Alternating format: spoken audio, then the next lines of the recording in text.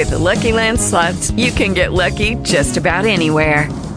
This is your captain speaking. We've got clear runway and the weather's fine, but we're just going to circle up here a while and get lucky.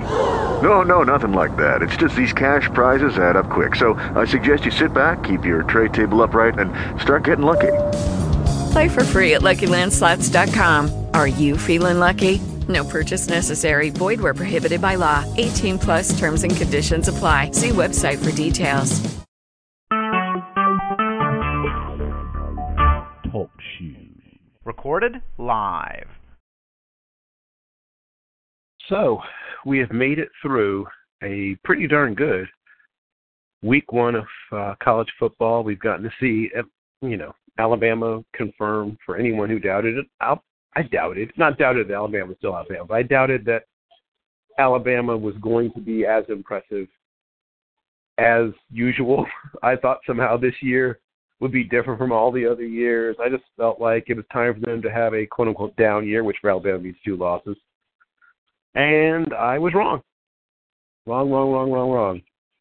I still think they're going to lose a game somewhere this season, but they're going to go right back to being in the playoffs because it's what they do. I don't think they're going to win it all. Could be wrong. But Alabama continues to Alabama, right? This is what they do. So my hat's off, but the bigger story and really the more impactful and sadder story is the injury to DeAndre Francois, the talented young redshirt sophomore. And I guess if you're looking for a silver lining or silver-ish lining, it's hopefully this will be the thing that gets him to come back for another year, which he may have done it either way, but I think he could use another year for a variety of reasons, physical, emotional, mental. He is a tough, mentally mature young man, but I really believe another year would behoove him. Now, we'll see what happens long-term with Jameis Winston, because if he succeeds and becomes a great NFL quarterback, he will be the first redshirt sophomore to be great long-term. Michael Vick certainly had flashes. Tommy Maddox had sort of a redemption tour when he made it back into the league with Pittsburgh. We all know the stories of people like Manziel and Marinovich and others. It's not usually a good thing when a redshirt sophomore quarterback, at least, enters the NFL, particularly if he goes as a fairly early round draft pick. The story has tended to not be a good one. The endings have not tended to be happy, particularly at quarterback.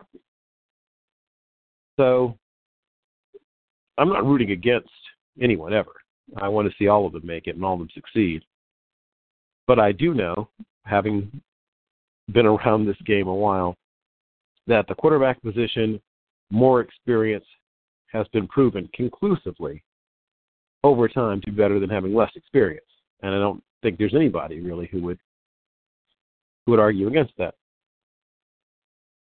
I mean, that's something that I truly believe everyone who pays attention recognizes as a fact.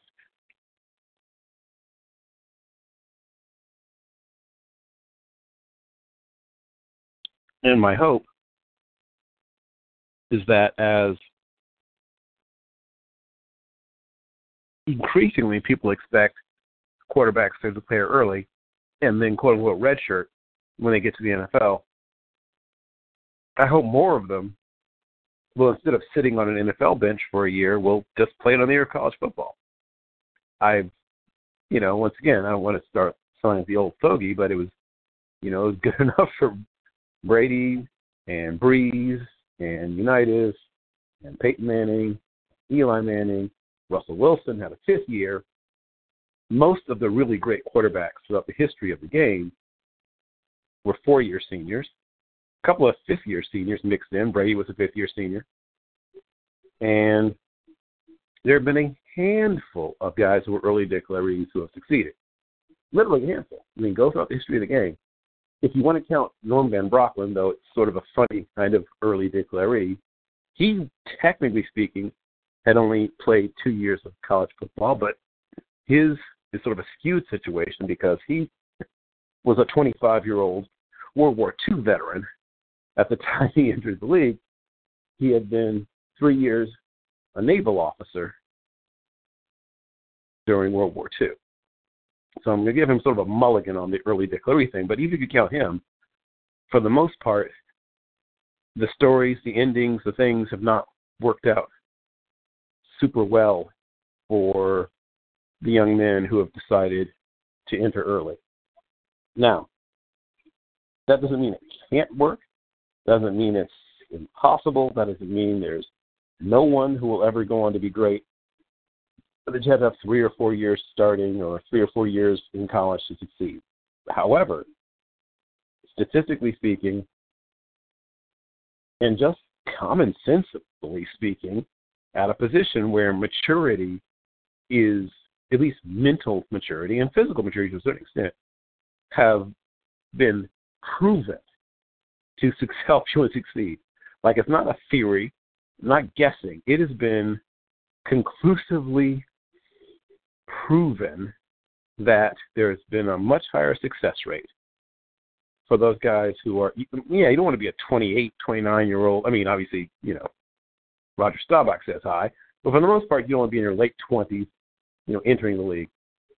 Even in your mid-20s, obviously, success rate drops off, but 22, maybe even 23, seems to be about ideal, right? If you can be younger but still have, been a 3-year guy. I mean, I was fully in favor of Deshaun Watson coming out. Well, he was graduating with his class. There's nothing more for him to do. Same deal with Luck. Graduating with your class, not much more for you to accomplish. Physically and mentally, very prepared. And if you're physically and mentally very prepared to go out and succeed, go out and succeed. So I'm not saying everyone needs to stay. I'm not saying it's impossible for someone to have success who doesn't complete all of their eligibility. That is far from what I'm saying. And I believe Jim Coburn's joined me. Is that you, Jim? Maybe not. All right. But the point I'm making is that if there is a position where it behooves you, and, Trubisky's been an exciting test case. We'll see what happens with him. He's obviously not going to be the day one starter. I do believe that before the season's over, he will be the Bears starting quarterback, and I believe he will be better than Glennon no matter what when he gets his chance. However, he will be either someone who will set a new standard for having success at the quarterback position without having completed the previously sort of accepted number of successful starts, or he'll be a victim, or whatever you want to call it, someone who didn't manage to succeed. And whether it's because of a lack of experience or some other factor, that will be hotly debated, obviously. But it has clearly been proven, like I said, that there's a much higher success rate for quarterbacks that have had more starts, more experience, seen more things. I mean, it's just a sort of common sense. The guy who's been through more things, seen more things, had more reps, seen more defenses, dealt with more pressure situations, that person is going to succeed at a higher rate. I mean, that's, like I said, common sense. Not much else to that. And I'll touch on a few more things. I'm catching just the end of, and I'll have to rewatch later what Oklahoma State's doing. And obviously they're playing, a MAC school on a Friday, and, it's not a super difficult situation for them. But I've been one of the people who's been a Mason Rudolph, I don't know if fan is the word. I've wondered why people haven't talked about him more. And I think, obviously, that will change this year. I think he will end up being one of the top few quarterbacks. He has the size you look for. He can move around a little bit. Above-average arm. Football IQ, from what I can tell, seems to be above average as well. I assume that that'll be something they'll really concentrate on when they get him into, situations where he's going to be worked out and put on the whiteboard and the combine and all that stuff, he'll be probed pretty severely in terms of that, because playing for Coach Gundy in a classic sort of shotgun spread, up tempo, all those things that scare people. But as I just mentioned, or didn't mention recently, but I've mentioned many times in the past, that's what everyone is. It's not like they're doing this and everybody else is running, West Coast offense from 1978. This is the new now. This is where what happens now. This is how it's done these days. So unless you're going to just simply look at a very small handful of schools, the quarterback you're dealing with is going to come from a quote-unquote non-pro style system. That's just how it is now.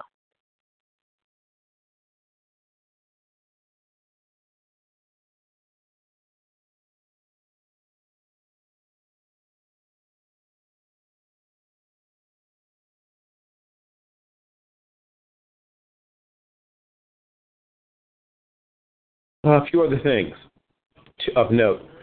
Lamar Jackson, amongst the quarterback class, is another hotly debated prospect. There are people who still are of the mindset that he is not going to be able to quarterback at the next level because he's too black, too dependent on his legs, too slender, too whatever, too Robert Griffin III, all the things that scare people.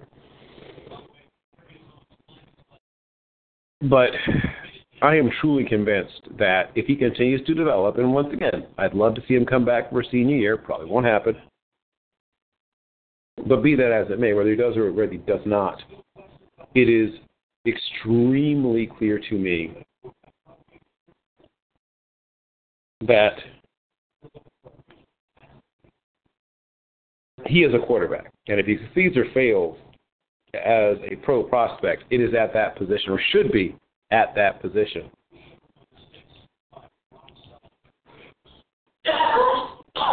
And if he does succeed, then it will hopefully help to put the rest, all of the various stigmas and concerns and fears that some people have about running quarterbacks. And if he fails, once again, there'll be a lot of I told you so's from those people that are down on black quarterbacks or mobile black quarterbacks or quarterbacks that run or whatever it is, all the things that people complain about quarterbacks who are like Lamar Jackson in terms of style of play or race or build or all of the above. And often it is all of the above that concerns these people. But if he continues to play at a high level, continues to develop, and continues to improve as a passer in terms of touch, anticipation, and accuracy, which are, things where he can improve. It's also, a place where Josh Allen needs to improve. It's a place where Brett Rickman can improve. They all can improve. It's a place where Josh Rosen is ahead of those guys. It's a place where Sam Darnold is not always where he needs to be. He has, inconsistencies in his mechanics and navigation of the pocket. Once again, people have somehow forgotten how few starts he's had. This is not a fully developed prospect. And am I a fan of Sam Darnold? Yes. And do I think one day he'll be a very good pro prospect? Yes. But why does it have to be this year? This is back to me sort of wondering why there's this need to rush the process nowadays. Sam Darnold has essentially now coming up on having a full season of starts, right? He's almost had a full season of starts. And at the end of this year, there'll be a decision to be made.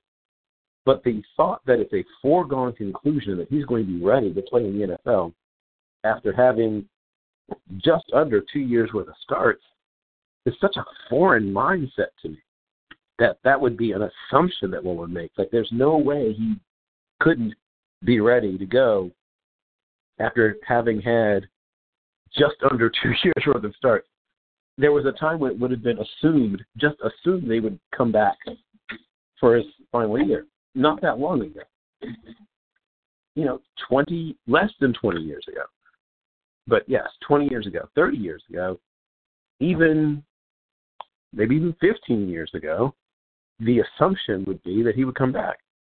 It's been really in the last 15 or so years or less that the assumption has been, well, why would you come back?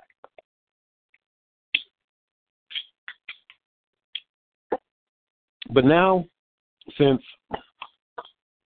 there's no longer that huge cash in when you first sign, you're not going to get the Cam Stafford first contract. And you can get a loss of value insurance policy that will, at the very least, make sure that should something happen that prevents you from having a long, successful NFL career, you can at least have enough to get your life started as a young person without too much, hopefully without too much, difficulty. And I see I've been joined by Jim Coburn, and hope you people will give me just a moment before we dive into looking back at the first week of college football and the first full week and talking about week 2. I hope you'll give me a moment to check on my friend Jim. Jim, how's everything going?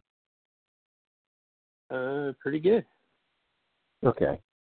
Well, as you know, you and yours and all those who might be in the path of Irma have been in my thoughts and prayers, so I hope that everything will work out for you, my friend. Pretty sure it will, but we'll see. See if these scientists are right. So. Yes, we will. There'll be a good chance to put science to the test once more. Well, with that having been said, as I often say, what do we know now that we didn't know a week ago? What things have we learned, Jim? That's an interesting question. Well, it's really tough to say. All the quarterbacks didn't play well. Right. I mean, all of them. I mean, all of them. Not to say that Lamar Jackson's performance was bad per se. It's just Purdue's defense played soft zone coverage the entire night. Yep. And keep it in front of us. Their whole philosophy is nobody gets behind us. Which, I mean, I'm not trying to take anything away from Lamar Jackson's performance. It's like shooting fish in a barrel,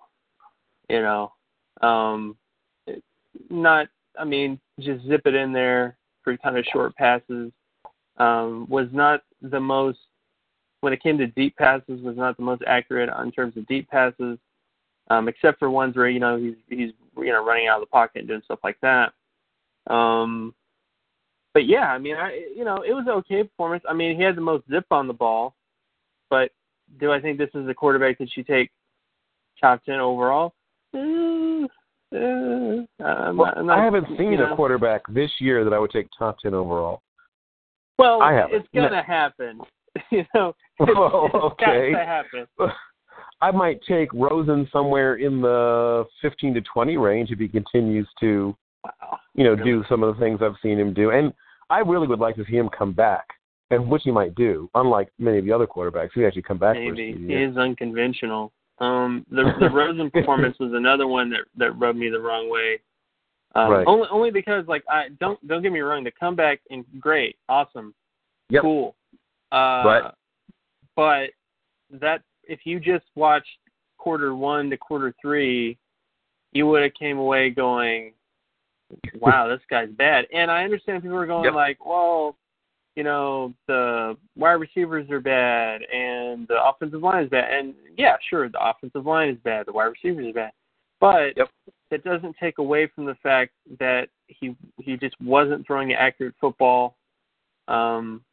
Even in terms of improvisational style, yes, everything's, most offenses are timing based, but when it came down to improvisation, and it also comes down to just the general feeling that, Josh Rosen has always been this quarterback all the way back to when he was, a freshman, where he played Virginia, tremendous game overall. I mean, it was just a highlight reel. The entire game was a highlight reel. And then he plays BYU. They pressure him a bunch. They rattle him a bunch. And then his accuracy goes down. He's not really able to make the plays he needs to make. And then they lose that game. I didn't think they lose the game, but he played poorly. And this has been a consistent theme with Rosen. So, that definitely makes you worry, in terms of the Rosen people. And then I saw Mason Rudolph. I saw him tonight as well. His only issues I've seen is just when it comes to deep ball passes. Like, he can throw it deep. It's just a lot of these passes are being made because the wide receivers are making really great adjustments to it, just kind of chucking it deep and then letting the wide receivers kind of make the adjustment to it. Yep. Which is fine. Kind of like what Deshaun Watson used to do. Yeah, exactly. Which is cool. It's just that it's not exactly, hitting, a deep out, in between two defenders. It's not what Aaron Rodgers is doing. It's not what Russell Wilson's doing. It's not what Alex Smith was doing. Did last night, yeah. Yep. Yeah. Did the other night. Yeah, so it's just a little off in there, but is he a big, tall, white quarterback? Yes. So, he's still going to have that appeal. And I do like him. I mean, I don't think he's bad. One quarterback I felt like he played well was Ryan Finley. Yes. At NC State. Formerly of Boise. Yeah, he looked better than – well, here's the funny thing. I watched Josh Allen, and then I watched Ryan Finley after, and I was like, wow, Ryan Finley's better than Josh Allen. Just in terms of short accuracy, he had some pretty good intermediate throws there. My only issues in that particular game was his pocket presence was kind of a little bit all over the place at times. And his decision-making, too, kind of was a little off in terms of kind of forcing the ball. Controlled aggression is kind of the basic term. It was a little too aggressive in that game. The game was on the line. I don't know. I get a lot of criticism about that. But I'm like, yeah, the game's on the line, but still throwing it into – he could have hit the running back and maybe he could have got, to the sticks and then you got another play, But yeah, I felt like he played well. And, of course, Darnold, threw 2 picks against Western Michigan. I have not yet seen that game yet, but that's all I know is he threw 2 picks. And, of course, people keep ragging on his mechanics, calling him Blake Bortles 2.0 and stuff like that, which, okay. And, and then, of course, Josh Allen, who my only issue with Josh Allen, watching him again, he played better than he did last year against Iowa. I mean, he didn't play Iowa last year, but, he did play a little bit better than he was playing last year. But it's still the same issue of just inconsistent accuracy, even with short accuracy, inconsistent with that as well. And then, of course, the decision-making on top of that. But at least it's probably not over, but the Josh Allen top 10 overall pick guy, I hope that kind of gets dialed back. I would like to hear the Josh Allen coming out this year talk die down. If he really would be much better served by staying one more year. Well, keep in mind, though, Bill, I mean, this Josh Allen he was rumored to be coming out in the last year's draft class, which that was just a whole, there's a lot of rumors and speculation that, well, it was because, some guy watched him on film who was like a top sort of draft analyst guy and started making an article about him, praising him, and then read the article and he's like, wow, I think I'm pretty good. I think I could come out, and then deciding not to. But I'm trying to think of any other quarterbacks I saw. I saw Danny Etling. Not a lot to take from the BYU game, but he wasn't terrible, which is, again, a good, it's a good thing that he at least wasn't terrible. And, of course, Richard Lego, another big, tall, white quarterback. There are a lot of big, tall, white quarterbacks in this class. Yeah. Did you check out Brandon Harris, formerly of LSU at UNC? Did not check out Brandon Harris. I did see JT Barrett, of course, and he was basically JT Barrett, basically for the most part. Saw Will Grier. I wasn't that enamored with Will Grier on second watch. And I saw Quentin Flowers. I felt like he played well. I still think he has issues in terms of, I think he's trying to get to the Heisman. That's what I think. Because he kept trying to like throw really deep passes down the football field instead of trying to go for, check downs, kind of the easier completion in that particular game. And it kind of hurt his completion percentage overall. But, I did not see Brennan Hurst, so. But, yeah, for the most part, the quarterback, it's the first week of the season. So it's not that big of a deal, I guess. But, yeah, it wasn't the most, like, oh, my gosh, these guys are amazing type of thing. Right. But it's the first week. So, did you catch Logan Woodside? Did not check out Logan Woodside, no. He's still better than the vast majority of quarterbacks who will have ratings ahead of him. Not really news, I guess. Plays in the MAC, though. So. Yes, there you go. Plays in the MAC. So that kind of downgrades him a bit in the eyes of the scouting community. But no, I haven't seen Logan Woodside yet. I plan to. I just been trying to get a bit of everybody, but yeah. Did you check out Walton State's and Malik?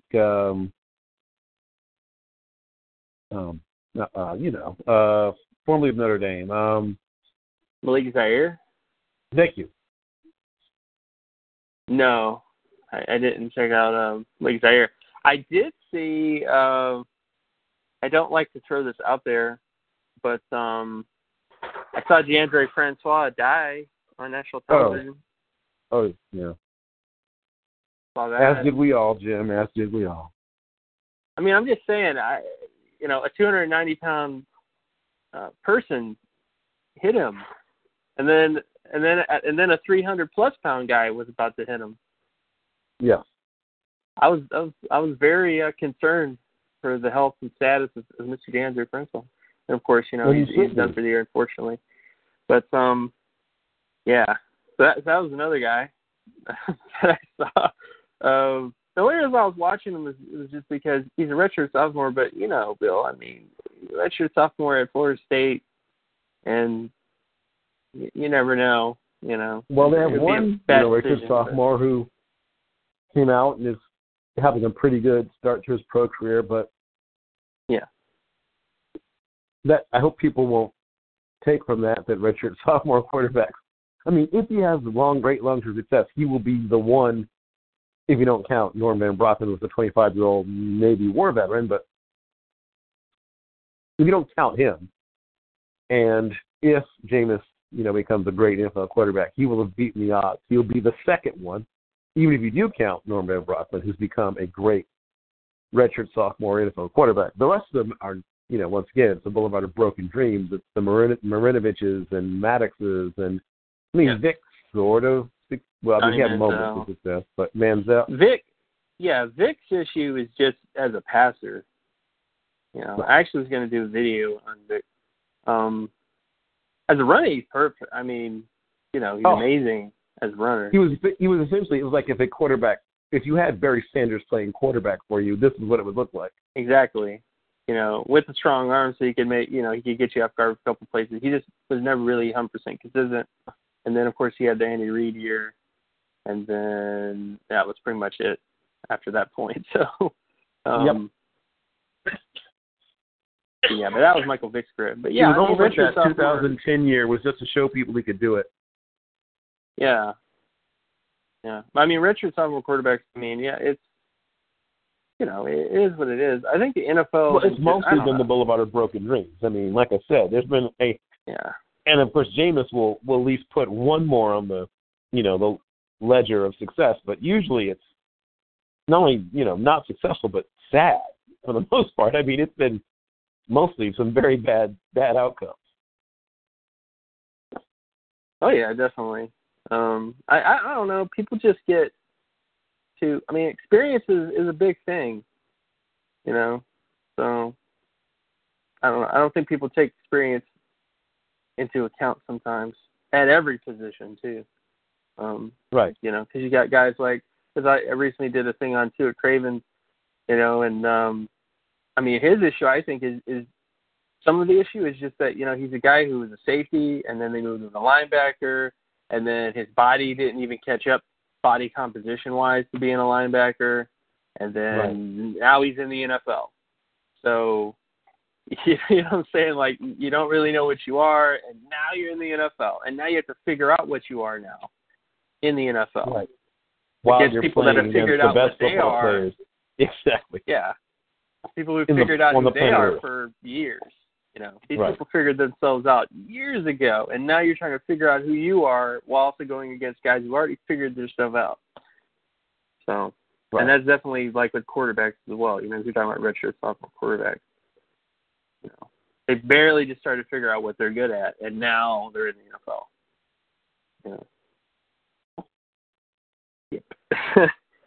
But yeah, I hope that is. I don't think. I mean, the injury hopefully keeps him there another year, because I don't think he'll do something crazy and just like declare as a redshirt as a quarterback. Right, especially if he's not even fully healthy. I mean, he's got an unfortunate injury where he wouldn't even be fully healthy to do stuff for the draft. I mean, it just wouldn't make sense. Yeah. It doesn't mean it won't happen, but it would make literally zero sense for him to play. It wouldn't make much sense at all, especially with the film. Because he's another quarterback where people make a lot of I'm not saying excuses. Like, the offensive line is bad, but at the same time, it doesn't justify bad decisions. It doesn't justify, you know, being a young inexperienced quarterback having to deal with that situation. You know, so he didn't really develop. But what people somehow forget is that if you are a young quarterback and you're drafted fairly early, there's a pretty darn good chance you're going to go to a team with a bad offensive line. And now what? you know, so because who's going to care about your excuses now? Yeah, unless you're like the Tennessee Titans, you know, and you draft offensive linemen high, build everything up, and then you get your quarterback. Right. But, right. Yeah. Very few teams do that, but yes. Yeah, because I was getting into another conversation. So it was about the same, you know, the Bucs and the Titans. You know, Jameis, they took the approach of, you know, getting a lot of skill position talent and then getting the quarterback, while the Titans seem to be, and maybe it's just getting a little bit luckier as well, but the Titans seem to be building up the offensive line, getting Mariota, once they had, at least in their eyes, a stable enough line, and then just building on it and continuing to build on it, you know, from there. Right. And then, boom, success. You know, look at what the Cowboys did as well in terms of revamping their line, what Kansas City's even done. Because Kansas City's line pretty dang good as well. They pushed around the Patriots' defensive line pretty much all night. Yeah. So that's another situation where, you know, you get a guy like Mahomes, you know, he doesn't have a bad offensive. I mean, whenever he gets the job, which probably next year, but yeah. But yeah, so I mean, I don't know.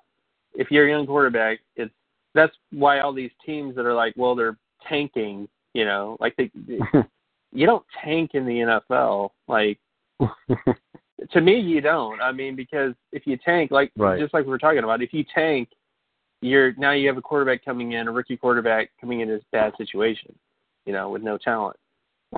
So, and some of them get out of that. Some of them work their way through it. Troy Aikman, right? I mean, Troy Aikman on the Dallas Cowboys, that was a terrible team.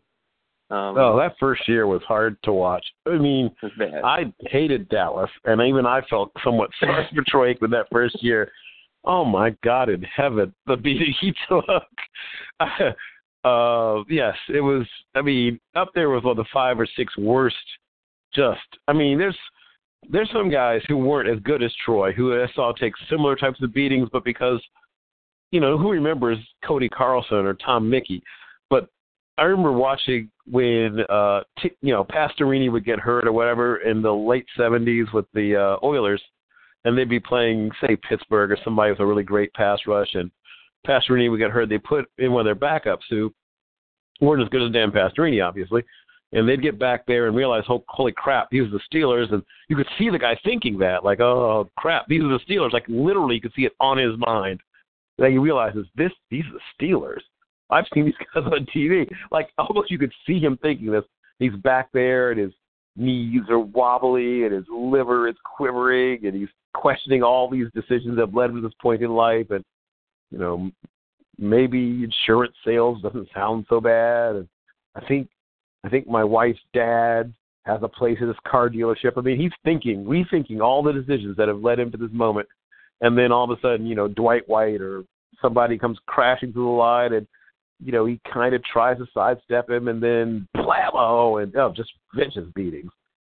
You know, things that you can't do to quarterbacks nowadays, I saw happen. So, you know, straight up Serengeti action, you know, antelopes getting ripped in half by prides of lions kind of stuff. That you just can't do to quarterbacks these days. But yes,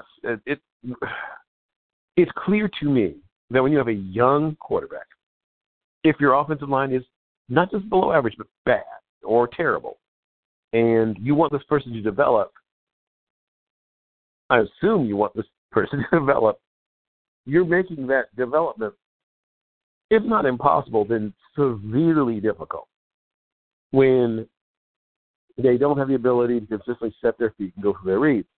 It's one thing when you force Aaron Rodgers, you know, to do Aaron Rodgers things, flitting around, you know, off his back foot and rolling this way and rolling that way and ducking and dodging, because Aaron Rodgers is Aaron Rodgers. But assuming you didn't just happen to get a second Aaron Rodgers, and just so everyone knows, there's not another one of those coming, not in this draft, not in the draft after that, nor the draft after that, nor the draft after that. Aaron Rodgers has come along about every 25 years or so. So you're not getting another one of those. So you might get another Alex Smith. Yeah. Maybe. But people don't get that, Bill. People think there's Hall of Famers in every class, which, I mean, there's usually a couple, you know, but not every single position. Not every single, especially the quarterback position. I mean, and to think that like a quarterback class, like to have 3 of those guys do well is a feat in itself. Once again, when that class that gave us, you know, when was it? I mean, obviously Andrew Luck has had some injury issues, and Robert Griffin III is, you know, currently without a job even. But that year, when those two, and was it Russell Wilson was the third? Yeah, Russell Wilson, Nick Foles. That's right, Foles. I keep forgetting about Foles. So there were 4 rookie quarterbacks whose teams won more games than they lost that year, which would happen for the first time in, I don't know, was it 50 years? It was some really long time since that had been done. It had been a really long time since that had been done. It doesn't happen often, and there's a reason it doesn't happen often. It takes certain situations. It takes a pretty special talent. It takes a bunch of things falling into place that don't often happen. And I think some people who are especially younger people who maybe think that's normal or something start to think, well, okay, that'll happen again this year. But it won't. And it won't happen next year, and it won't happen the year after that, and it won't happen the year after that. It just doesn't happen. It doesn't. There's a lot of good things that happen. You know, takes a quarterback from Mississippi State. You know, people thinking, oh, he's not good. You know, he's just this spready, you know, offense quarterback. Run first, you know. Right. It takes him to fall to the Dallas Cowboys, who already have everything to go, except for the defense. That's the only thing they don't have. But everything else Everything else. Everything else. Yeah. Or the Russell Wilson, you know, a guy dropping to the 3rd round on a team that already, you know, was pretty much had a lot of stuff sorted out before he got there. And at least in part because of his incredibly cap-friendly contract for the first couple of years, it helped them to continue holding that defense together. Now, they've never invested in that offensive line for whatever reason. It is basically a collection of it's a collection of dudes for the most part. I don't know what they're doing, Phil. I mean, as you know, I can proudly say I'm an analytics guy because, you know, if you call me that, all right, fine. But I don't know what they're looking at. I don't know what they're – it's basically like this, Bill. They have some guys who are some of the most athletic players at the position with some of the least athletic players at the position starting for them. Yes. So I don't know what they're doing anymore. You know, the whole adage of, well, Seattle, they're just drafting a bunch of athletes and making them, you know, and coaching them up, right? That was the whole thing. But they're not drafting a bunch of athletes. It's almost like, and then you hear them go, well, you know, our analytics department is making these decisions, and then I'm thinking to myself, what? I mean, am I wrong? You know, is my 20 years worth of data and information, and am I doing something wrong that they're not? You know, and I mean, they're starting Reese. You know, the Boise State guard. Oda Humba. Is that what you're talking about? Reed, Oda. Yeah. Oda Humba. Yeah. Yes. Oda, I'm gonna roll out so I don't have to worry about you. You know, I'm gonna roll out to the right. Yeah, you know, that guy. You know, it's just weird. So yeah, I don't know. Seattle. I mean, they're trying to do stuff. I just don't know what they're doing. Again, it's like I don't know what they're doing. You know, I don't know if they're just trying to confuse the NFL or something. I don't know.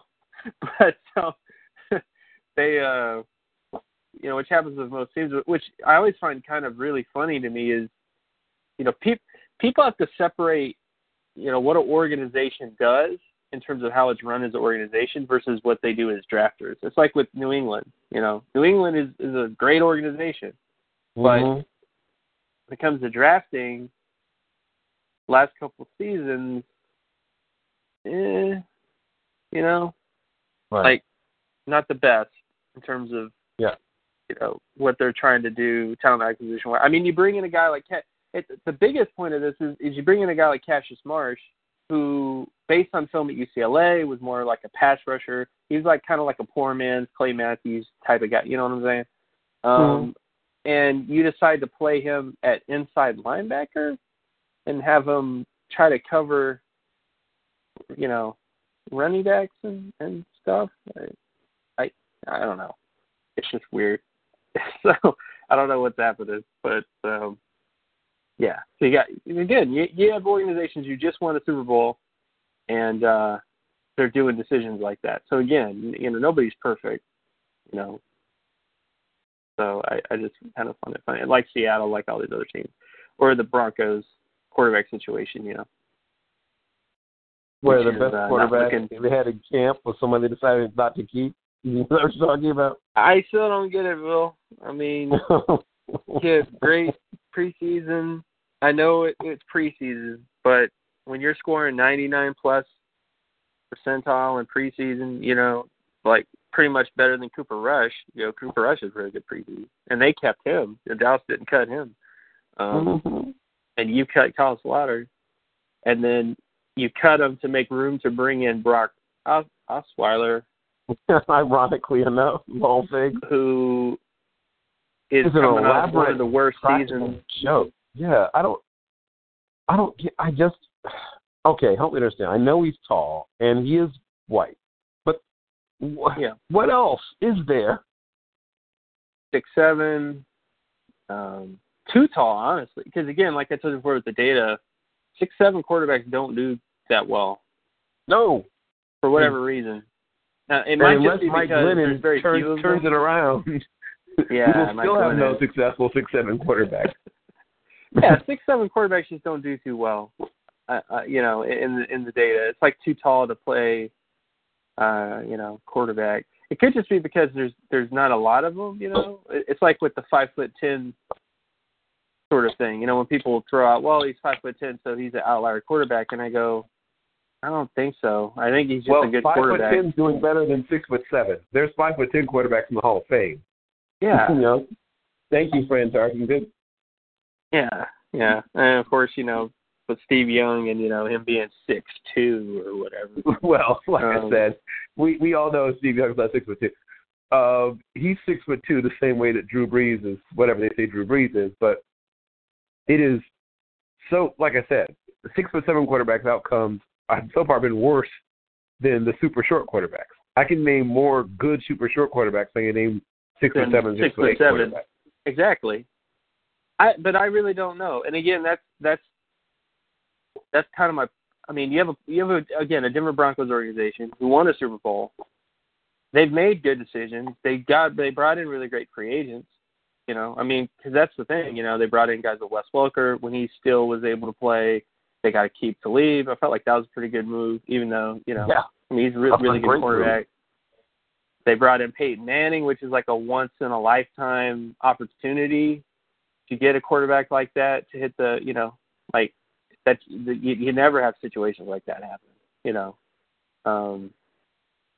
And you go to the Super Bowl and you win you lost the first one and then you won the next one, but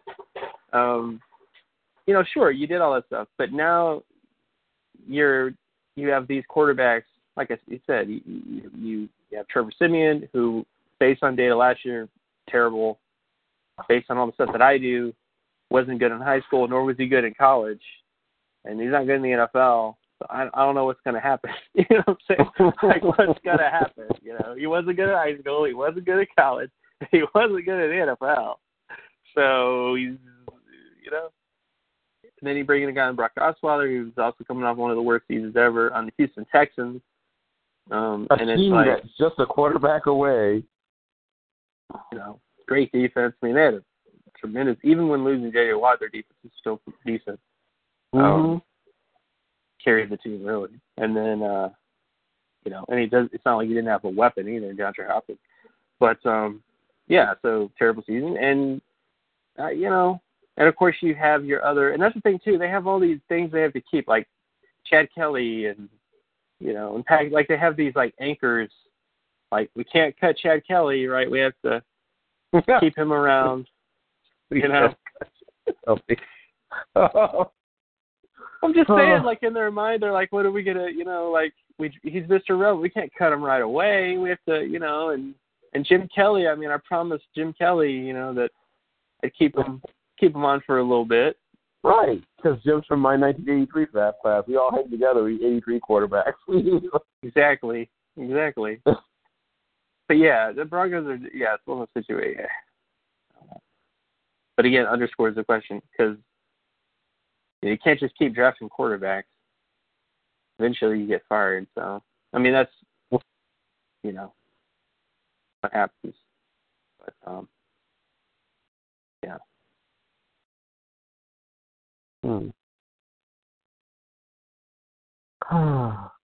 Well, don't worry, Kyle Slaughter fans. The Vikings jumped all over him like a duck on a June bug, and he might be the highest paid player on any practice squad in the league. Should be. I mean, when he can make the throws that he can make, I know it's preseason. Believe me, I get it. But, you have to be able to watch the film and be like, okay, that was a dime. Okay, that's a dime. Yeah, that's a dime. He's not like throwing the ball into, like, it's a really open window, but it's not like he's just throwing the ball in this open window with just lazily, like he's putting it right where it needs to be, and these deep pass, deep outs, and all the other kind of stuff. So, and sure, I mean, he's a low-level division quarterback, so sure, there's probably a bit of growth and maturity that you need to do there, but, and I understand people are like, well, he's, Tony Romo is an outlier and all this other kind of stuff. But I'm just like, I don't know what else to tell you, man. You're trying to find quarterbacks. This guy played really well, and you cut him, because I don't know, because you have so many quarterbacks. Like, you think you're set at quarterback. It's like the whole running back by committee thing. It's like Seattle.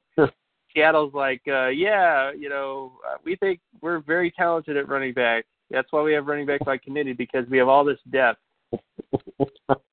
at the position. And it's like, if you have a running back by committee, you don't have you have depth, but you don't have quality depth. You just have depth. You have guys who can do couple, like one guy who can catch the football and another guy that can block and another guy that can.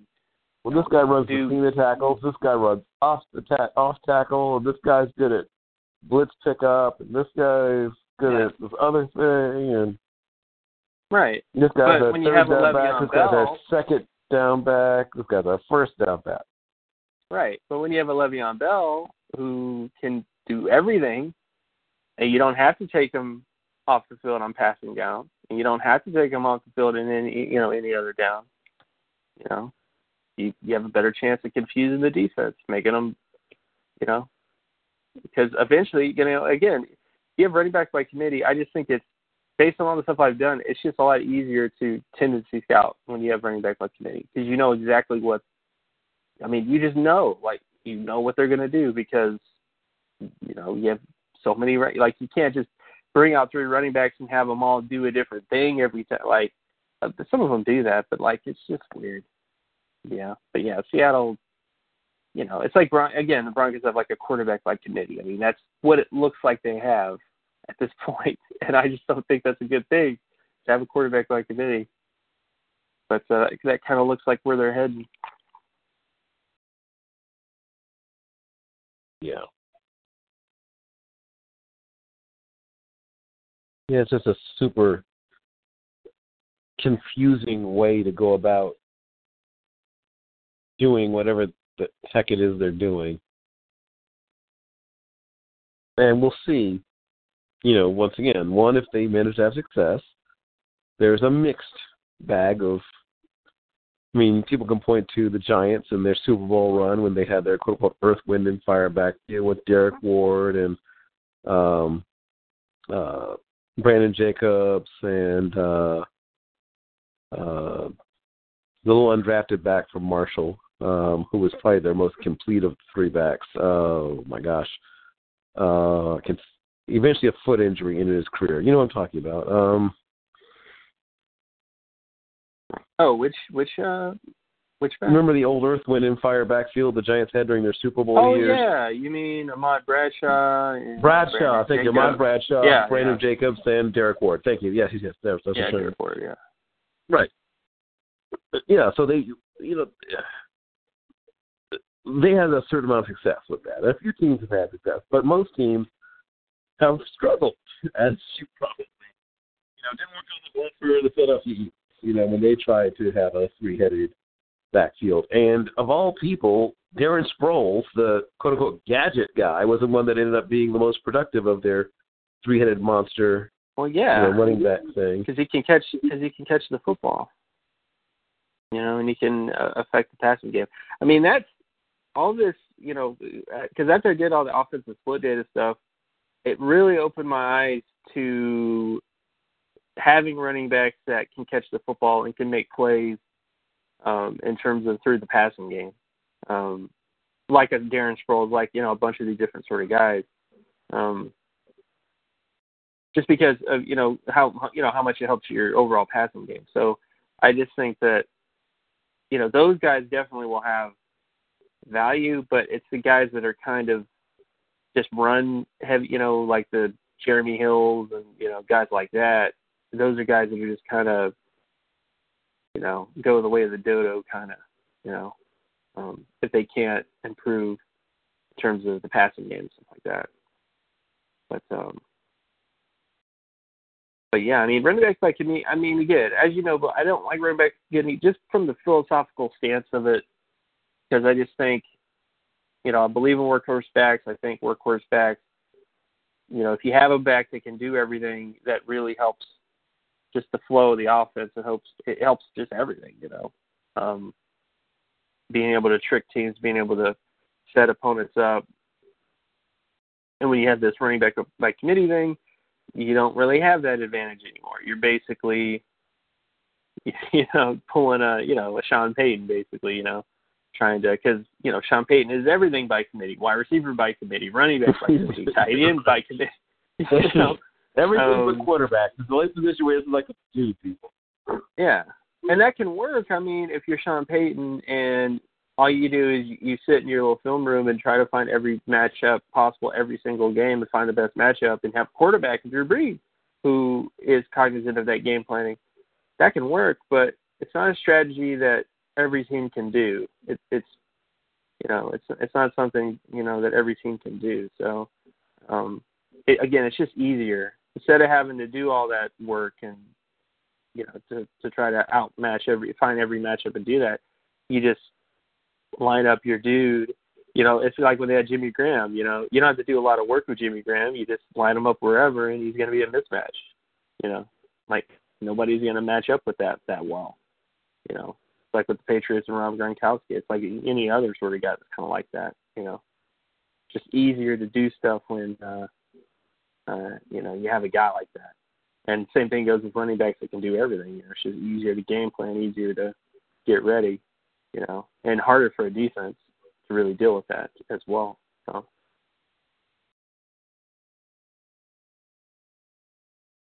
Yep. So, getting to, I guess, a few more things from week one that we'll start looking forward to week two. So, obviously, we spent some time on quarterbacks. Let's talk about some of the other players and other positions. Who else did you notice? Who else made an impression? Who else did you like or maybe dislike? Maybe people who made an impression that wasn't a good one, but who are some of the players? Skill or lineman, offense, defense? Right. Well, I can say this definitive. I found my first Grandma Scout player. Sweet. Of the year, and it's Saquon Barkley. Oh, well, yeah. Yeah. Ding, ding, ding. You are correct, sir. It's everything he does just looks amazing, whether he's running a route, whether he's, even his pass production is still a little iffy, but a little better than last year. He's just... You kind of feel like you're nitpicking, but I agree it's a place of growth for him. Yeah. He's better than he was last year. And he is just freaky, It's just that type of guy, I guess, that just moves different than everybody else, So, so he's definitely that guy. Michael Gallup at Colorado State, of course, I mentioned him before. We talked about him extensively coming into the season. We thought he was a top 5 wide receiver. And he still looks like that, great route runner. He has more speed than you think he does. Pretty good in terms of releases, pretty good in terms of everything. The only nitpicky thing is just, he's not like it's just the type of wide receiver he is. He's not a guy that's going to be breaking a ton of tackles and doing stuff like that, dragging people. But he is someone who's going to get open. He's, consistent separation and, really good ball control and separation. So, yeah, I just really liked him against all the teams, including Colorado, because, they had Isaiah Oliver in that game, and he was a guy that people were hyping up a lot. And honestly, it was one of those, it was kind of like when Odell Beckham Jr., faced Xavier Rhodes. Like, Xavier Rhodes didn't really do much to Odell Beckham Jr. It was really the pass rush preventing, Eli from having enough time to really focus in on him, and that was kind of like Michael Gallup's Colorado game. But yeah, I mean, he's really stuck out to me. At Colorado, Philip Lindsay at running back, looked pretty impressive as well. He reminds me of he's not as fast or as athletic as Justin Fargas, but he just has kind of that sort of look to him. In terms of being, powerful, can kind of do a little bit of, can catch the football, can do a little bit of everything, type of back. And he was just pretty impressive against Colorado State. But, he's another running back that's kind of like that. Quentin Nelson, of course, in Notre Dame is still, he was the guy I had as a first-round guard last year, and I still see him as the first-round guard this year. Still mashing people, yes. Yeah, still mashing people, still, aggressive. Mike McGlinchey, I just want to call him McGlinky because that's just what he looks like on film. He's not bad. Out of the OTs I've seen thus far, he's my top OT right now. I haven't seen as many OTs up to this point, but I still have issues in terms of his ability to deal with explosiveness and speed. Right. And he's the guy that if he gets his hands on you, yeah, he can shut you down. But there's too many flashes where I was just like, man, this guy. I know it's sad to say, but again, if I'm going to take an OT in the top 10, I kind of want to hope they have a chance to be like a Walter Jones or, like somebody who's like elite. You know what I'm saying, and not settle for, Luke Jokel. You know what I'm saying? Like yes, I know what you're saying. Yeah, so I get kind of that vibe from him, but he's not bad. I just don't quite see the top 10 overall. Like this is what an OT looks like type of thing, And Raymond Richards at Oklahoma State is at safety. Looked pretty decent as well. He kind of played the Jabril Peppers kind of thing, kind of played in the slot a little bit, kind of came down against the run. But I felt like he was pretty explosive, pretty aggressive, and smart too. He kind of impressed me a lot with his instincts and, in terms of reaction. So he's pretty good. Denzel Ward at Ohio State, I don't really have a comp for him 100%. He's super athletic. They got him doing that shuffle bell stuff, Bill. And as you know, I really don't like the shuffle bell. But the thing is he doesn't need to do the shuffle bell because he has hips and he's fast. And he's explosive. So he doesn't need to do if your corner ain't got no hips, do the shuffle bell. If you're a corner that has hips, teach him to do it the right way, So that's my only issue with Ward. It has nothing to do with him as a player as much as that dang shuffle bell, But yeah, he's pretty impressive in terms of instincts. He's more of a ball hawk type guy, but he's a very productive ball hawk type guy.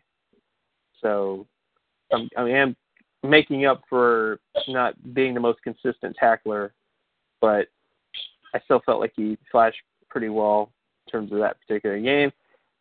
Stanford's offensive line, David Bright is the tackle. He's a tackle right now. He's a guard at the NFL level. He didn't look too bad. I think the Porter-Gustin matchup this week against USC, I think, is going to be a pretty good matchup for him to kind of show off his stuff. But, he's a guard. He just has that body type. He's not exactly – he doesn't have, like, a very wide wingspan and stuff like that. Kind of a short, thinner kind of frame. But I do like him. His hands are pretty decent, plays pretty okay technique. Of course, they have Jesse Burkett there as well. And an FCS guy that I saw that I liked was Darius Jackson at Jacksonville State. He kind of reminded me of like a mini Charles Haley, kind of. He's still raw in a lot of ways, but I did kind of like what he brought to the table in terms of him. But those were kind of the main guys that stuck out the most from this week to me. I saw about 90 players or so, and those were the ones that to me kind of stuck out the most. Yes. Well, I can co-sign on those players, and obviously, Barkley might be, of all the players in this class, the prospect who has the greatest number of elite-type qualities. I can't think of another player playing any of the other positions that I've seen so far that possesses many elite-type qualities. So I think he has a chance to be really special. And I was trying to think of to whom I would even compare him.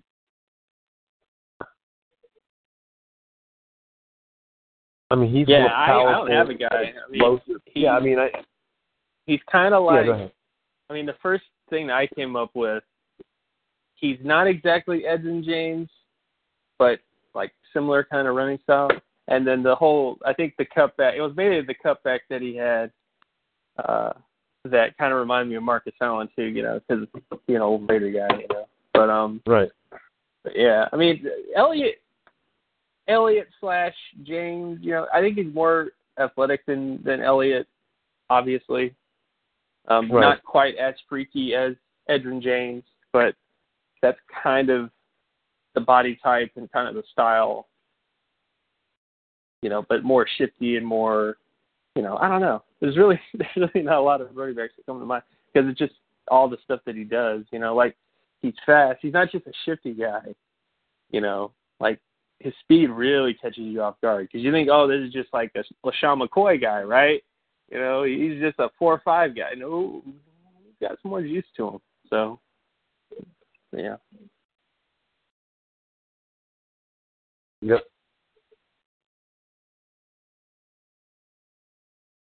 And I mean, I was thinking of people, you know, there's some Curtis Martin qualities, but with like a beefed up chassis, a supercharger, you know, nitrous tank. I mean, you know, Curtis Martin would love to have had what that kid has because he doesn't have all that.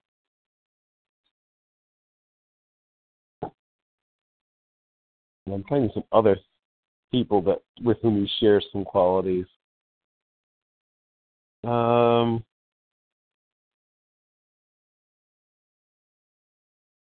else?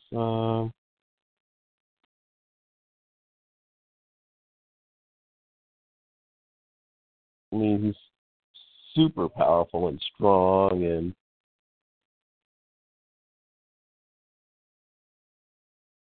I mean, there's so many things that he can do as a running back. I mean, the running back he most reminds me of, it's going to sound funny because it's somebody who's nowhere. I mean, who had sort of a one-day career almost. Do you remember the running back named Timmy Smith who went for 200 and something odd yards in the Super Bowl for Washington, and then I don't think he made it to the next season. He unfortunately got mixed up with drugs and, you know, started thinking he wanted a bigger contract, and he ended up getting cut before the end of the next season, and nobody even picked him up. But Timmy Smith had I think he used to hold his Super Bowl record, in fact. He had 212 rushing yards, or something like that in the Super Bowl. Due to injury, right? He wasn't even supposed to be starting, you know, one of those sort of freak situations, and goes out and, you know, has a great Super Bowl and starts thinking, whatever. Such a bunch of stuff happened, both between the drugs and people getting in his ear. But he, for that one day, now admittedly he also ran a great offensive line. I mean, the Hogs and all that stuff, but he showed you explosiveness and power and balance and tackle breaking and all that stuff for one game, one Super Bowl game of all things. But it's hard to think of people like him. I mean, he's got a super powerful build. He's ridiculously flexible for a back who's built like he is. Acceleration, ludicrous power. I mean, he's got John Riggins, you know, I mean, he's got true power, like the 240-something, 250-pound running back power. Yeah. You know, I mean, you don't see guys with that kind of power who move like he does.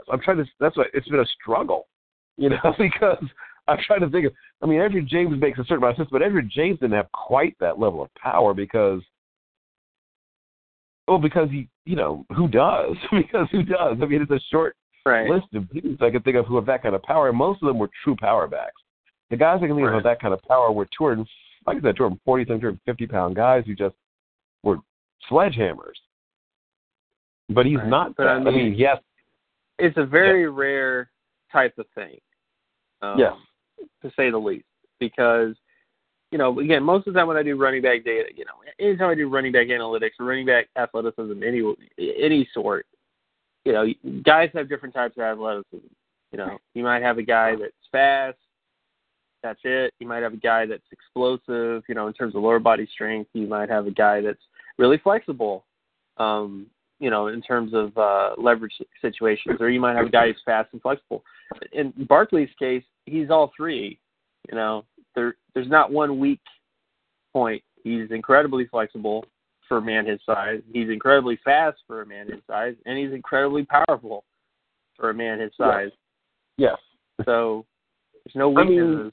The closest I can really come to is like a supersized Ray Rice. He's like, if Ray Rice were almost 6 feet tall and 232 pounds, if you could imagine Ray Rice being, 2 inches and a quarter or whatever taller and 30 or almost 30 pounds heavier, that's like about as close as I can get. Because that was an explosive, powerful for his size back, but he was a much smaller package. Yeah, Barkley is special. And I'm not saying that the Geis-Barkley discussion is completely over, because I guess, things could happen, but right. I have Barkley ahead of Geis all the time anyway. Yeah. Geis would have to do something truly special the rest of the season to change my mind on this. I mean, Geis is he's a power speed back. Yep. And he does that really well. Yep. But he doesn't quite have that shiftiness in terms of the flexibility and the balance as much as, or even speed for that matter, right. As Barkley. So that's kind of where I roll on Geis. I do like Geis. I do think there's a ton of running backs in this class, though. Yes. And, Nick Chubb, Tony Michel. Right. Or even John Kelly, because I just you got done watching Kelly, John Kelly. Justice Hill, Ito Smith, Ronald Johnson, Keith Gaskin. Hey, Bryce Love might have a chance. Yeah, Bryce Love too kind of showed and stuff. Yeah. But but again, none of them move the way that Barkley does. No. And again, it's definitely my opinion. This isn't me going, putting a bunch of numbers into a computer and spitting out. It kind of is. My brain is. But it's just based on movement ability, Barkley, Geis. Geis does he's done some freaky things. He's had those games where, he broke like 3 different tackles all at once, and stuff like that. Which again is cool. There's nothing wrong with that. Great. But instead of having to break the tackles, why don't you just run away from the tackles, at times. But that's my only thing about why Barkley is my number one guy is just because it's just because of the total package. There really isn't one weakness except for nitpicking, with pass pro stuff. But that's really about it. And he's gotten a little bit better in terms of that this year, at least based on the one game. And we sort of assume that it'll continue to get better, though, of course. There are some guys, Adrian Peterson never really fully grasped what's pick up for whatever reason. So some guys never quite get there. Okay, any other players at any other positions? Maybe not quite Saquon Barkley, because I don't think there is another player at another position who's quite Saquon Barkley. But who else, maybe that you haven't mentioned yet, really planted themselves deeply into your level of, into your esteem? Well, Tavares McFadden, he was better. He was more aggressive against the run this year. So that's one criticism I had of him last year, and I felt like he did that a little bit better. I know some people said he had a down. I don't know. Some people said he had a down game against Ridley. I felt like he did better than in terms of his 1v1 sort of situations. Did kind of well against Ridley, and Ridley as well. Ridley, he's decent, but I just like Gallup more. Like Ridley definitely is faster. He's more speed. Mm-hmm. But I just don't quite see the same. And maybe it was because of the game. It could also be just because of him as a blocker as well. Like, he was bad in terms of blocking. You're talking about Ridley? Yeah, Calvin Ridley, against Florida State. He was not doing too well in terms of that. Which, it's blocking. A lot of people don't really care about blocking, but I just found it kind of odd. Alabama guy is not the best in terms of blocking. In terms of other guys, Ohio State's linebackers, all the linebackers, by the way. So Chris Worley and Jerome Baker and the other guys. They got. They got Baker and Dante Booker. Like, I like all of them, but I still have issues with they're all kind of one-trick pony linebackers. Like some of them do stuff well, some of them don't do stuff well. I don't really get the Jerome Baker love 100% yet. He can run with tight ends, and he can run with running backs. But when he runs with tight ends, he just doesn't quite have the length or the size to really match up well with him when it comes at the catch point. So that's my only sort of issue with Baker, is that he can run with tight ends. He can run, he can run in terms of pass coverage. But it's like if you have a 6'6" tight end versus a 6'ish Jerome Baker, who's going to win that matchup? That's my only sort of issue with Baker. He plays a lot. He kind of reminded me of that safety at Cincinnati last year. Mike Tyson. Yeah. In terms of how they were using him, they were having him, kind of cover the flats, cover the slot a little bit, cover tight ends a bit, and stuff like that. Wasn't really doing much at the line of scrimmage. Wasn't really trying to do much of that. Just having them kind of cover guys. But he stuck out. But again, like I said, I just I don't know. It's just my sort of like thing about that. Ryan Izzo, the Florida State tight end, I felt like he did better. He was actually blocking in that game. He was actually able to handle a little bit as a blocker against Alabama, which is not the same I could say about all the other guys. But yeah, Ryan Izzo at tight end kind of stuck out to me. Curtis Atkins at Memphis. I know they have, Jannard Avery, but Akins is another guy that was fairly interesting as well. Now, what did you like about him? He was like Jerome Baker in terms of as a, he's this undersized will type, but has pretty decent speed and was a little bit more aggressive and better against the run. He was able to plant his feet and get good leverage better than Baker was. But similar in terms of like skill set. He's a really undersized will linebacker type. But I felt like he kind of held his own when it came to the run as well, which is something you don't really see that often. So that's kind of the best way I can kind of explain him, I guess. Right. Well, once again, sort of an evergreen tweet, the undersized will linebacker type, because that guy's everywhere. That guy is everywhere in college football now. Oh, yeah. Hey, you're a 217-pound linebacker? Come on in.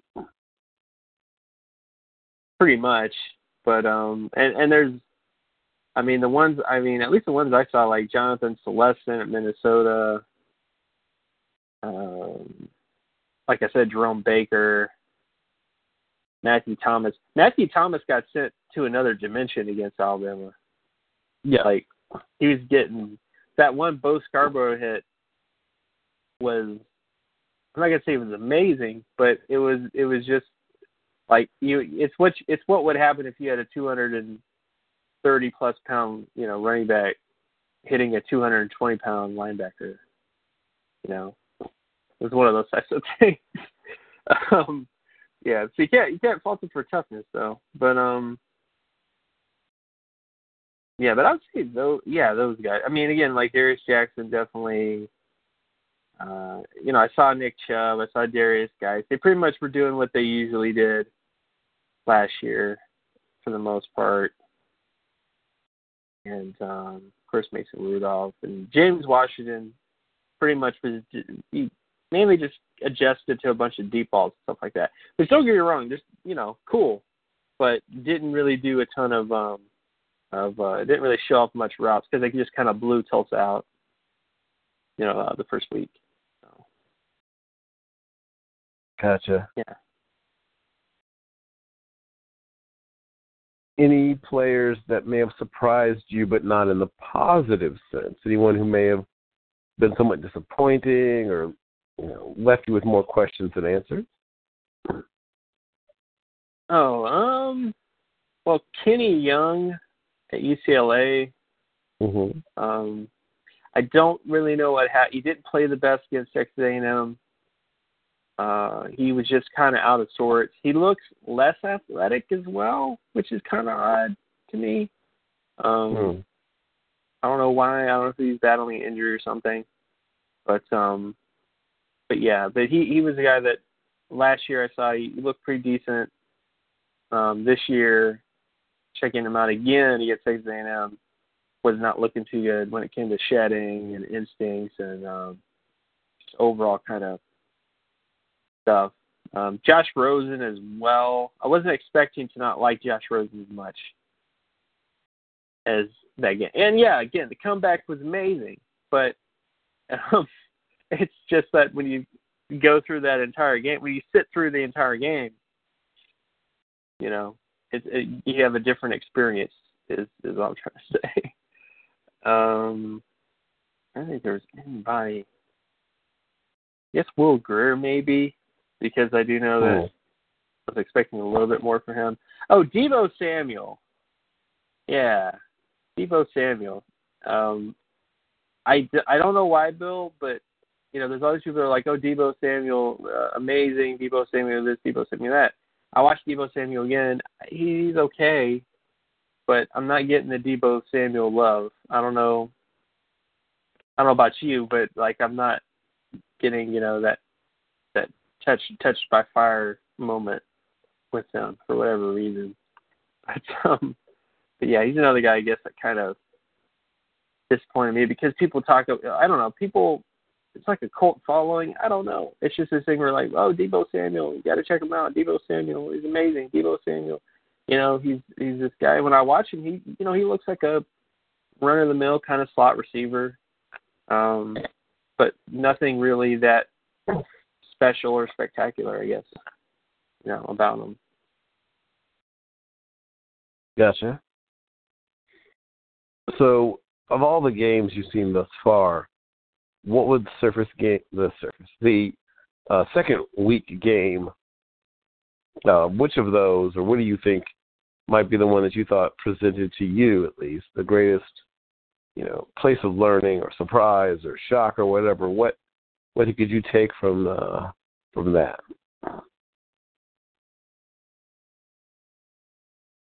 Oh, from what exactly? Oh, I was just saying that as you had just established, obviously there were some individual players that had distinguished themselves at a variety of positions. I was saying, were there any eye-opening performances maybe from whole teams or particular units, anything that was maybe beyond your expectations from any other teams that may not have been mentioned, or even units of teams that you thought particularly were praiseworthy? Oh. I think Alabama and Florida State, defense-wise, I think both those sides played really well, especially Florida State. I wasn't expecting Florida State I mean, they do have a lot of names on defense, but they never quite put it all together, you know what I'm saying, as much as Alabama usually does.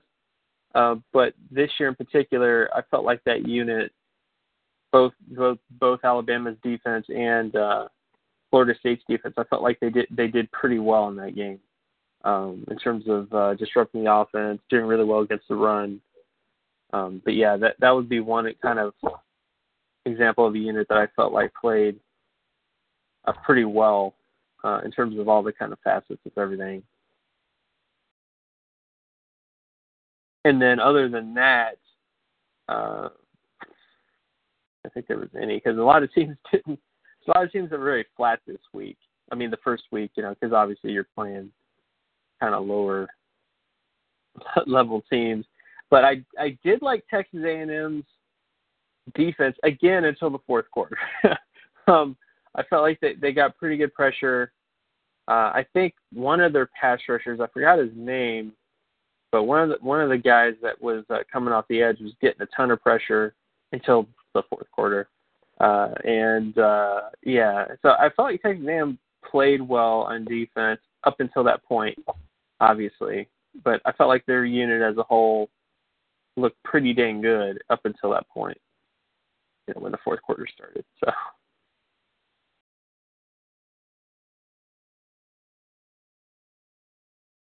Okay. Anything else from week one? Or are you ready to start digging into some of the week two matchups? Oh, we could do the week two. Perfect. So tell me who you're watching week two and why. Sure. Week two. Well, I am going to watch the Oklahoma State-South Alabama game when I get a chance. I didn't get a chance to watch it today, but I definitely want to hit that one, mainly because of Mason Rudolph and, of course, James Washington, and of course, South Alabama, because South Alabama, they're growing on me. I'm not, like, switching teams or anything, but, they're a plucky little program, in terms of being in Alabama and stuff, so. But yeah, so that's definitely a team that I kind of want to see. Trying to see if there's. Louisville, North Carolina, mainly because of Lamar Jackson. Because I just have to keep watching them, and plus North Carolina's defense is a little bit better. They have MJ Stewart. They have a little bit better secondary than what he faced against Purdue. I was actually surprised at how well Purdue hanged in there, actually, considering everything. But yeah, that's definitely a game that I am going to hit. Which other one? TCU, Arkansas seems like a pretty fun game. TCU was kind of an underrated team last year. I like the offensive line overall. I like the running back situation there. I like the wide receivers. I think the defense is still a little inconsistent for me in terms of pass rush, because for whatever reason, they have pass rushers, but they never become really nuanced for whatever reason in terms of their approach. But that's definitely one game I want to watch. Oklahoma versus Ohio State, I think obviously is like the big game, obviously. The matchup, the defensive line against Oklahoma's offensive line, I think is a very interesting sort of thing. And the secondary of Ohio State versus Baker Mayfield, I think is a really good matchup in terms of them. JT Barrett and them, they're going to put up points against Oklahoma's defense. I mean, it's a given. It's going to happen. But I do think the most compelling matchup is Baker Mayfield versus Ohio State's defense. I think that's where you buy. That's where you're buying your ticket for, I guess, when it comes to that matchup.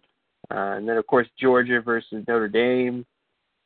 Notre Dame is actually proving that they can go on from Kaiser. They can live in terms of him. Quamius St. Brown. Of course, that offensive line, again, like I said, Quentin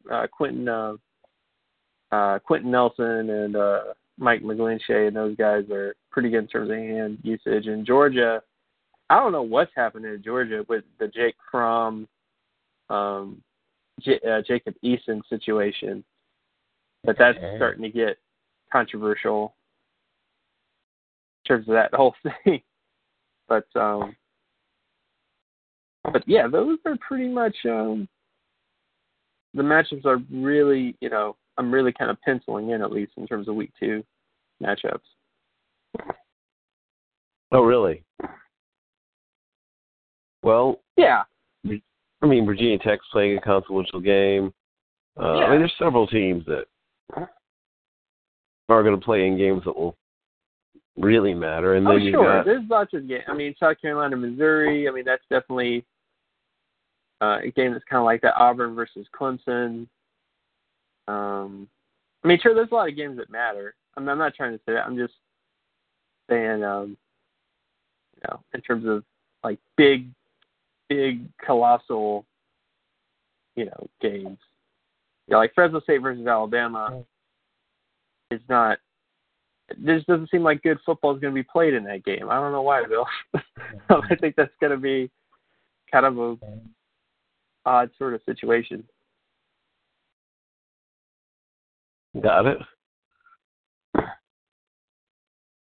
So sticking for the moment with him, with the 2018 players, we don't know how many of you, but of the 2000 and whatever, solve for X, 18 players that get invited to combines, there'll be plenty who didn't. So let's go through some of the guys who've gone and drafted in recent years, found their way into the NFL, or went into a great situation, or whatever it is, and flourish. Who are some of the guys that may be coming into the 2018 year, or even guys with a little more than 1 year of eligibility, but where might they end up when it's all said and done?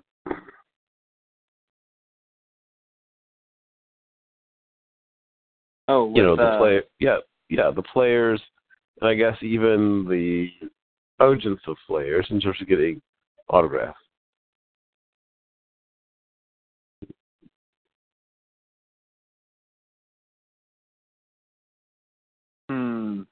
Not quite sure.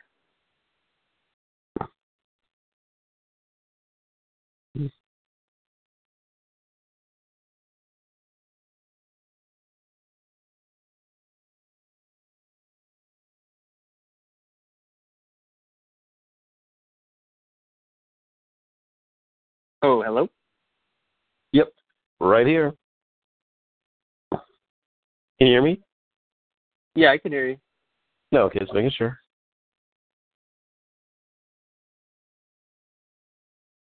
Okay, so,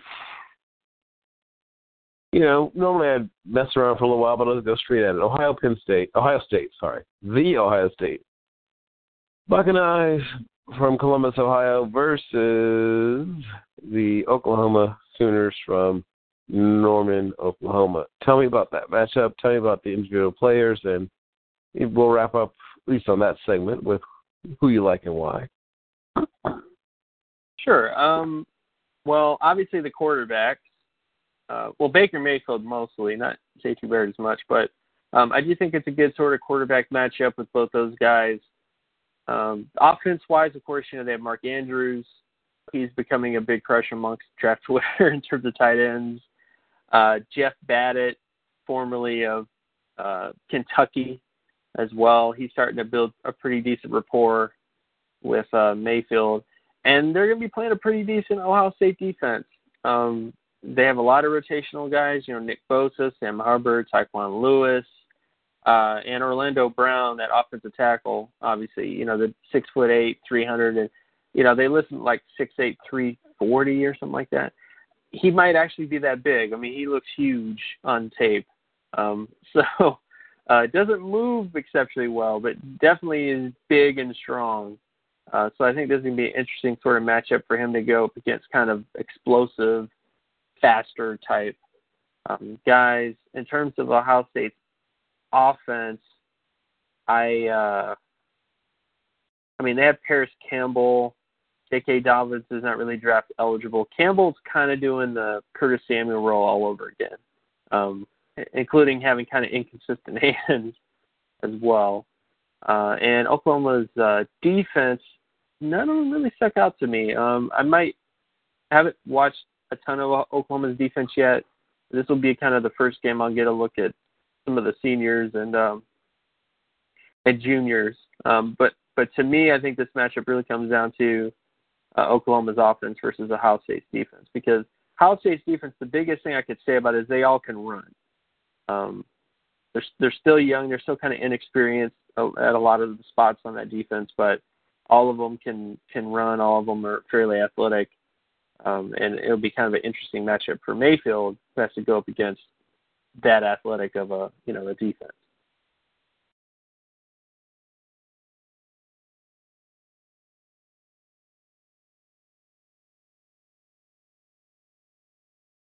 Gotcha. Just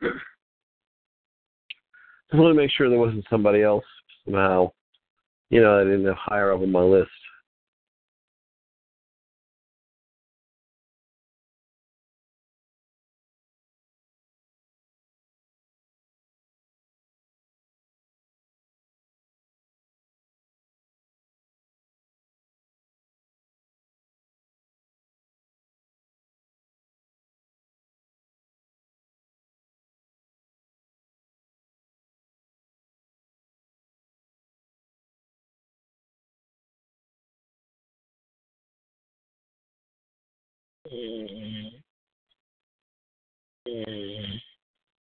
I see.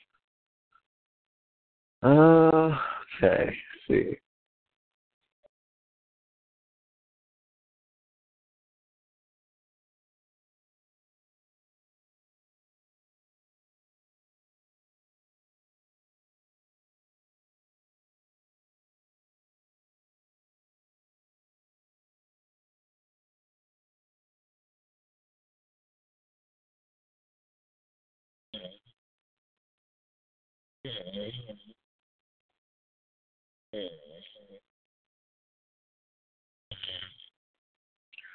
Got it. And I'm assuming you don't have someone in, Kill Devil Hills, North Carolina, or something like that. No. Yes. Can you hear me? Oh, hello? Yeah, I can hear you. Yeah, I was just saying, looking at Ohio State and Oklahoma, people love to say the game's won and lost in the trenches, and if that's true, who does it favor and why? Well, it really favors Ohio State because defensive line wise, it's just it could be a slaughter against Oklahoma's offensive line. Like, I'm not gonna lie, on top of all the secondary, the basically the guys that can run in the secondary and the linebacker group. So that's going to be a big sort of matchup, because Ohio State's offensive line versus Oklahoma's defensive line, I don't see as big of a. I mean, they usually get athletes on that line, but they just don't know what they're doing. So that's not always the best situation. At least Ohio State's defensive line, I think, has a better grasp of what they're trying to do, and as a result, that'll be kind of the big matchup and who wins the game. Honestly, is if Oklahoma's offensive line can do its job, then Oklahoma might have a shot. Right, exactly. Any other players worthy of mention? No, that's really about it.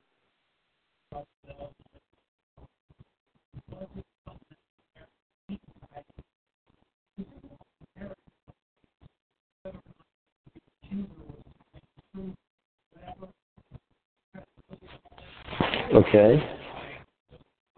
Gotcha.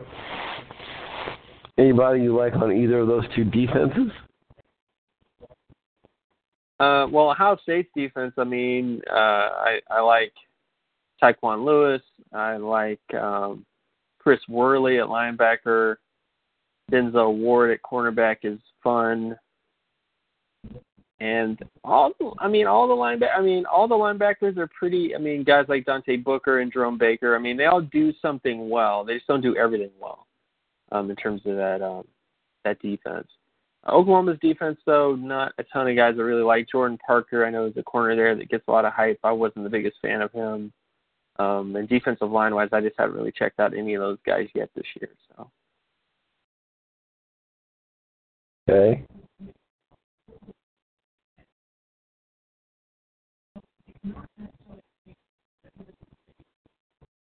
Okay, so any other players, regardless of the position we might have discussed, you see land in your safer place or wherever? No, not really.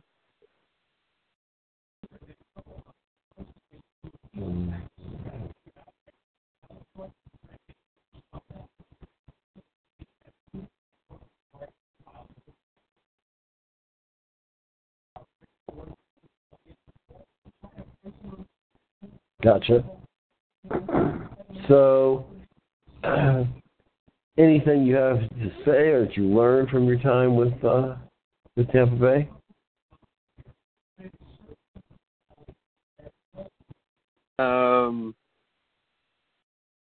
No.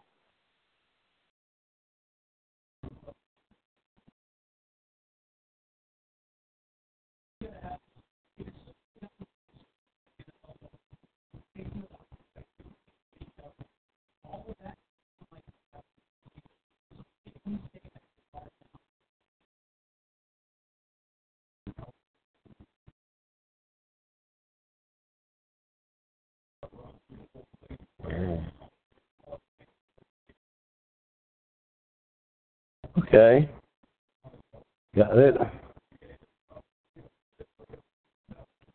So, let's keep pushing.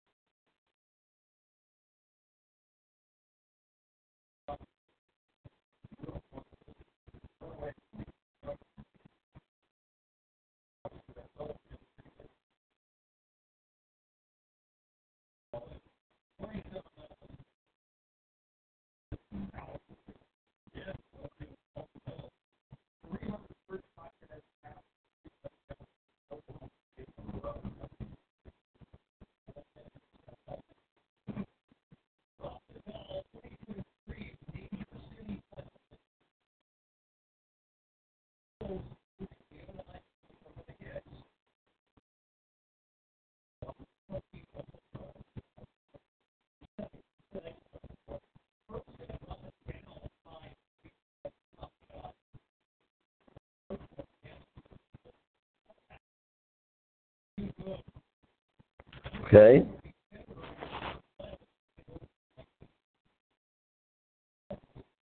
Anyone else?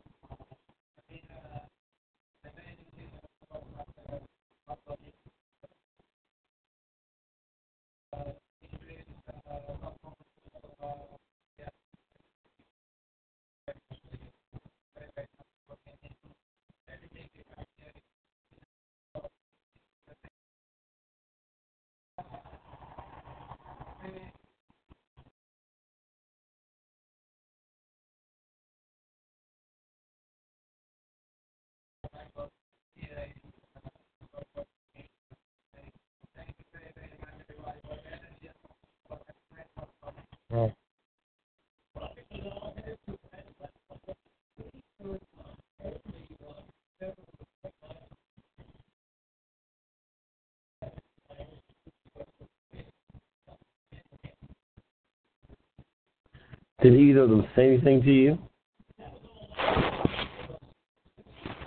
Jim? Jim? Jimbo?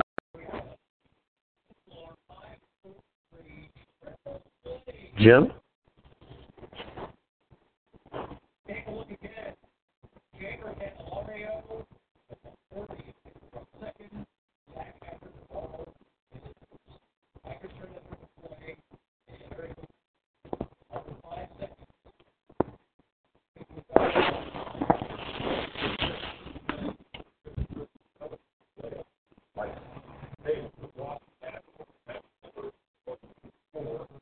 Jim? Jim?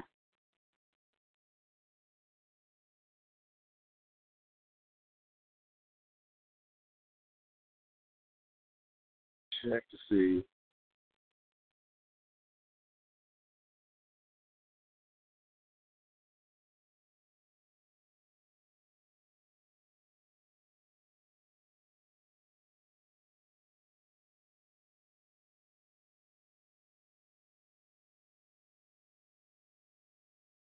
Well, I guess we'll talk. Jim may rejoin us. If not, I will just hit on a few more of our matchups and players. And like I said, hopefully Jim will be back. If not, I'll just knock out a few more players and teams and, like I said, matchups. The things to watch out for. We walk through this sucker.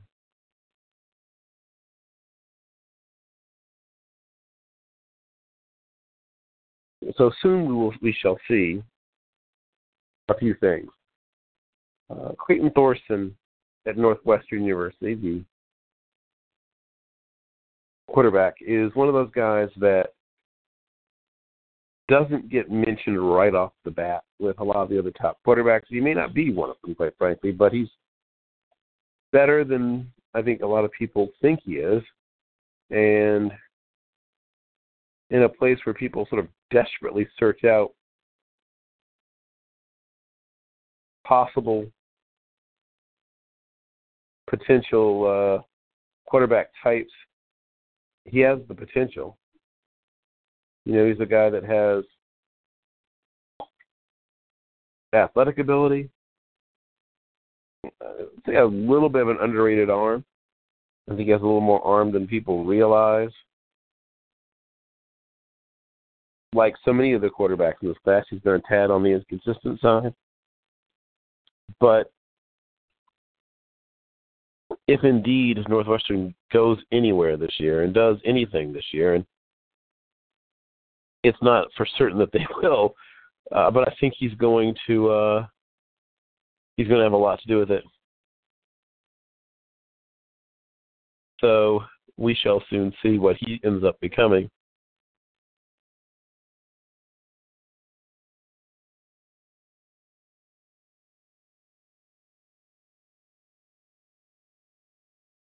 And if he does become something, if they as a team become something, and like I said, he's likely to have a lot to do with it, he'll probably become a little more consistent. Well, that's one thing we'll be looking for forward from Clayton Thorson. And he's already showing, I think, a little better sense of where to go with the ball and how to protect it.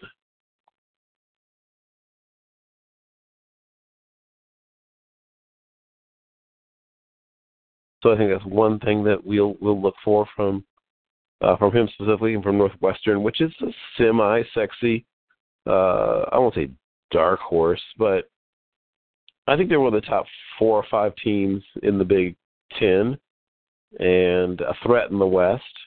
And in what they used to sort of call jokingly the SAT Bowl, they will be facing Duke.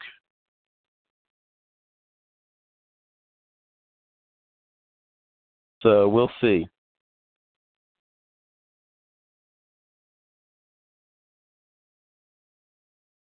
And I'll just touch on a couple more things, then we'll close this out. So I'll be interested to see, one, how Northwestern looks. They have a running back that I really, really like as well, in Justin Jackson. In Duke football, once again, has had to, labor to some extent in the in the shadow of its basketball program. But they're a legitimate program with some pretty good players, very good coaching. If Jayla Duncan, Thomas Sirk, Devon Edwards, amongst sort of their more prominent amongst them, I'll be interested to see, like I said, just first of all, who wins. Obviously, that'll matter, but also who stands out, who shows up, who plays well, and if indeed this is sort of a coming out party, whether it be for a coming out party for Duke or a coming out party for Northwestern, whichever one of them, I think the team that really comes out of this looking good, obviously winning, but almost as importantly, the team that looks like it belongs in the top 25. I think there's going to be a top 25 team in this game. I think one of those teams is going to end up being a top 25 team. We'll find out which one of them it is. I guess is part of what I'm saying. And if indeed, say Duke shows up, scores, 27 points and holds Northwestern to 20, we will have learned a lot about Duke, and vice versa. We'll know more about either team. Amongst the other things that I would sort of hit upon about this team as it now stands, I think that one of these teams will show it can run the football, not just when it wants to, but when it needs to, and that, they can't just be made one-dimensional. That's always important with any team, but particularly with teams that I believe have a little bit of inconsistency still in their passing. Byron Fields is another player worth watching for Duke. Zach Harmon is a guy that might have a chance to play at the next level. I don't know about Sirk. He's another guy that occasionally will make a nice play and flash, and then it all seems to go away after that. So if he can show me more consistency, that's a guy that maybe I'll circle back to and watch a little more closely. So that's another guy that, like I said, it's an interesting question mark. That's what he is to me thus far. He's a question mark. Despite Cutcliffe's reputation as a quarterback whisperer since he's been there at Duke. I mean, Thaddeus Lewis and the other guy who's a backup, Sean Renfrey, have each gone on to have a certain amount of success in the sense of managing to be in the NFL. And we'll see if Sirk is one of the guys that sort of joins that sort of hit parade. Britton Brown certainly had a nice day against NC Central, but only had 10 rushes, but piled up 120 yards.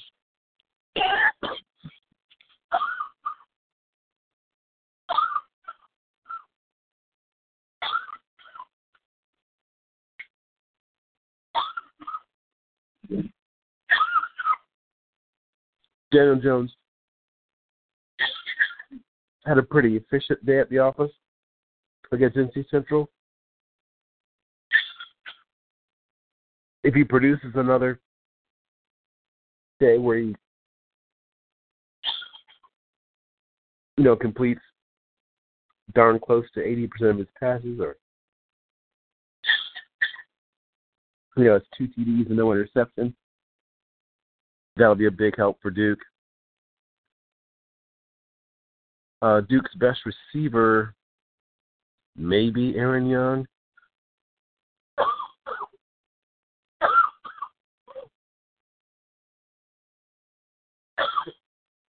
That's still a bit of a question mark position for them, quite frankly. So we'll see what happens with that. And, of course, as I mentioned, Byron Fields Jr. is an interesting position at the corner position. So I'm looking forward, seeing what happens with those guys.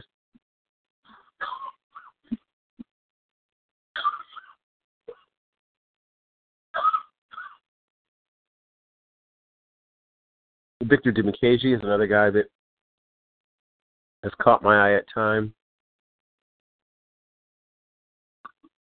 And Jodell Terrace is another defensive prospect they have that has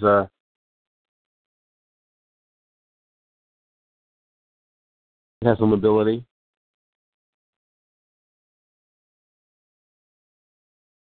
So we'll see what happens with him.